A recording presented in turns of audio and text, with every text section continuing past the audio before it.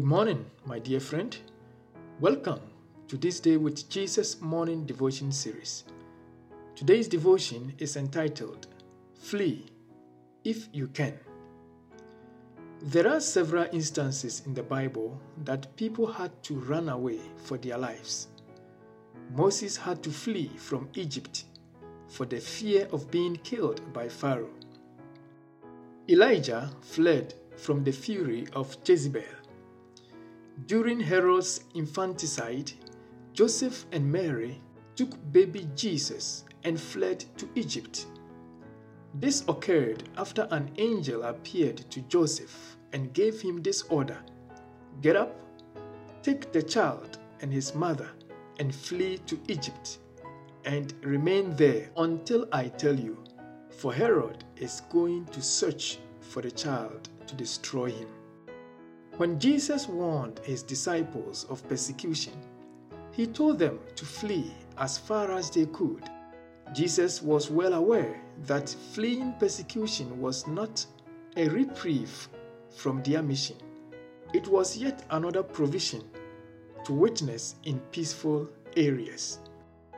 This can be seen in the stoning of Stephen in Acts chapter 7.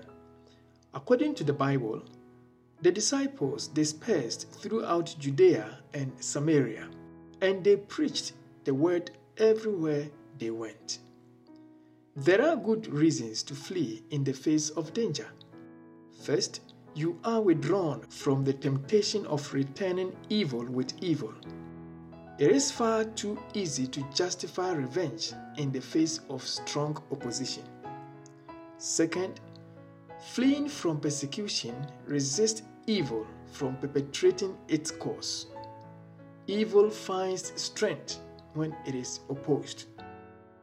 While our protection may not be assured at a place of refuge, it is always best to escape from danger first.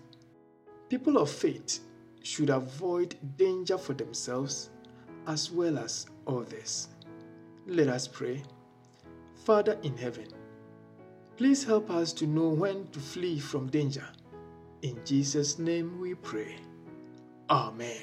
Jesus, Jesus, how I trust Him, how I prove Him more and more.